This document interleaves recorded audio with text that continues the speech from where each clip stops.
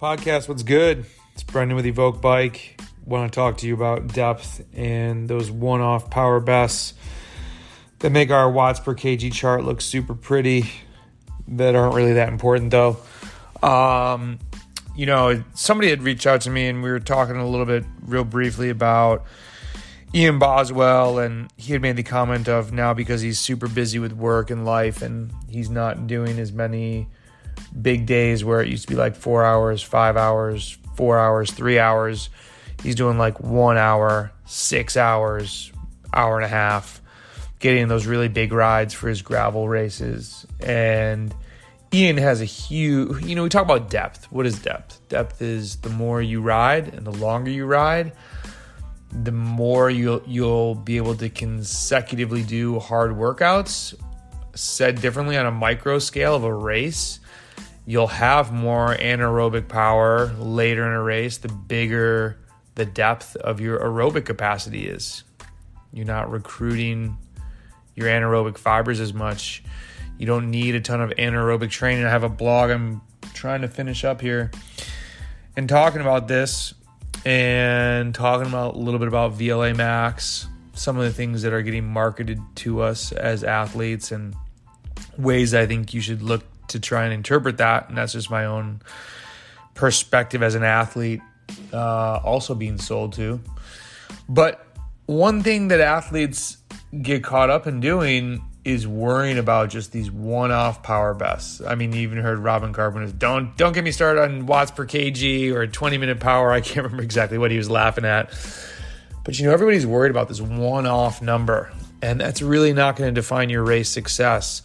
And this isn't just for bike racers. This is, if you're going to a Gran Fondo and you focus on one-off numbers all the time, you might not have a strong finish. And depth is something that sometimes gets miscategorized as something that only stage racers are going to need. If you're going to do a 7-day stage race, if you don't have depth in your aerobic capacity and your ability to do back-to-back-to-back days, you're going to really struggle on the last day.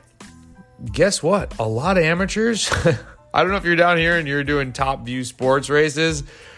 We've got athletes doing a crit on Friday night, a road race on Saturday, a time trial Saturday afternoon, and a road race on Sunday.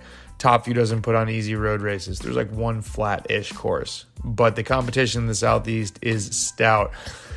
You need some depth if you want to do well overall. You want to make sure that you're not only worried about one-off numbers. Yes, it is great to see a 20-minute number go up. Yes, it is great to see a 5-minute test, a one-off 5-minute effort or 3-minute effort go really well. It's going to move your MAP, maximal aerobic power number in WKO. You might see a bump in the VO2 max value. I do have athletes do like 1, 2, 3, 5-minute tests and sprints after a week off. They're super fresh. That's like the one time in a month that we do one-off power bests, and they're cycled through. It just depends on what they haven't done in a while, only to keep values super fresh. Those values, though, it's just a computer algorithm. Like, I would much rather be able to do 5 by 5 around 480 to 500 and know that I could do it the 5th time and feel like, dude, I just crushed that, than always going out and worrying about the metrics and trying to waste all my energy on the first one and get that 540. That 540 is not going to win me a race. That 540 is not going to help me in the group ride. Depth is important for all athletes. Depth is important. Maybe not all. I'm like, shoot, maybe I should have scripted this one. If you're ever racing 2 days in a row, depth matters. If you're ever racing 2 weekends in a row, or if you're racing and you want to do a workout on Tuesday before the next weekend of races, depth matters because you need to be able to recover. If you have this depth, this aerobic capability of being able to do hard workouts and efforts more times than if you didn't, then you will get faster. It's all this training compounds on each other year after year after year after year. It's why you're better at year 10 than you are at year 5 versus year 2. athletes at year 3 are still babies in the game. Trust me, if you're at year 2, you're still a baby in the game at year 3, and that's not a diss. That's just, you'll learn that from experience if you stay in the sport. That's why the greatest athletes, aerobic endurance athletes, are endurance athletes for life. I think we're somewhat at a disadvantage in the U.S. just because these endurance sports, we don't participate in them as much as like our European counterparts. And I think that's slowly changing a little bit as the world gets smaller and we see more people doing different things. But don't just chase power PRs. Chase you getting better at the events you're going to perform at.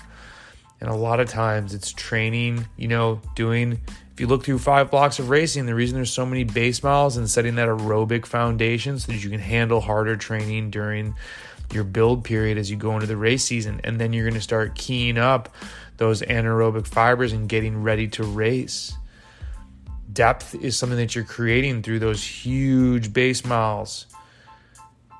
Depth in the first base mile season and the second base mile season and the third base mile season.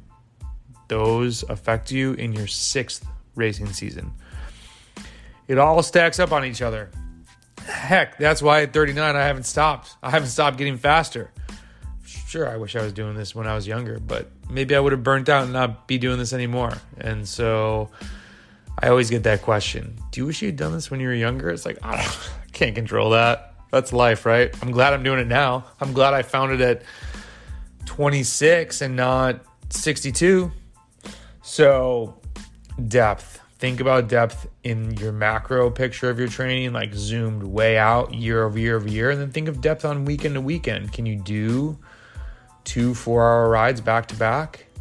If you do that for a couple months, you're going to get super freaking fast. And it might not be right away. It might also come to fruition later. I think aerobically, I was super dedicated to 5-hour rides weekend after weekend after weekend after weekend. And then that took I didn't have much anaerobic power because I hated going hard and we didn't train it that much. But the anaerobic power I had, it allowed me to utilize that later in races. And then it got to the point where I was like, oh wait, maybe if we train a little bit of this and we can get a little bit more capacity without increasing my glycolytic rate too much that it affects my FTP, because if you do too much anaerobic training, you will push your FTP down, then maybe I can increase that and still increase my aerobic capacity or VO2 max. So there's a lot of ways to look at this. We're going to get more into that in the blog post, but depth, I've already talked too much. But do some back-to-back rides. The end.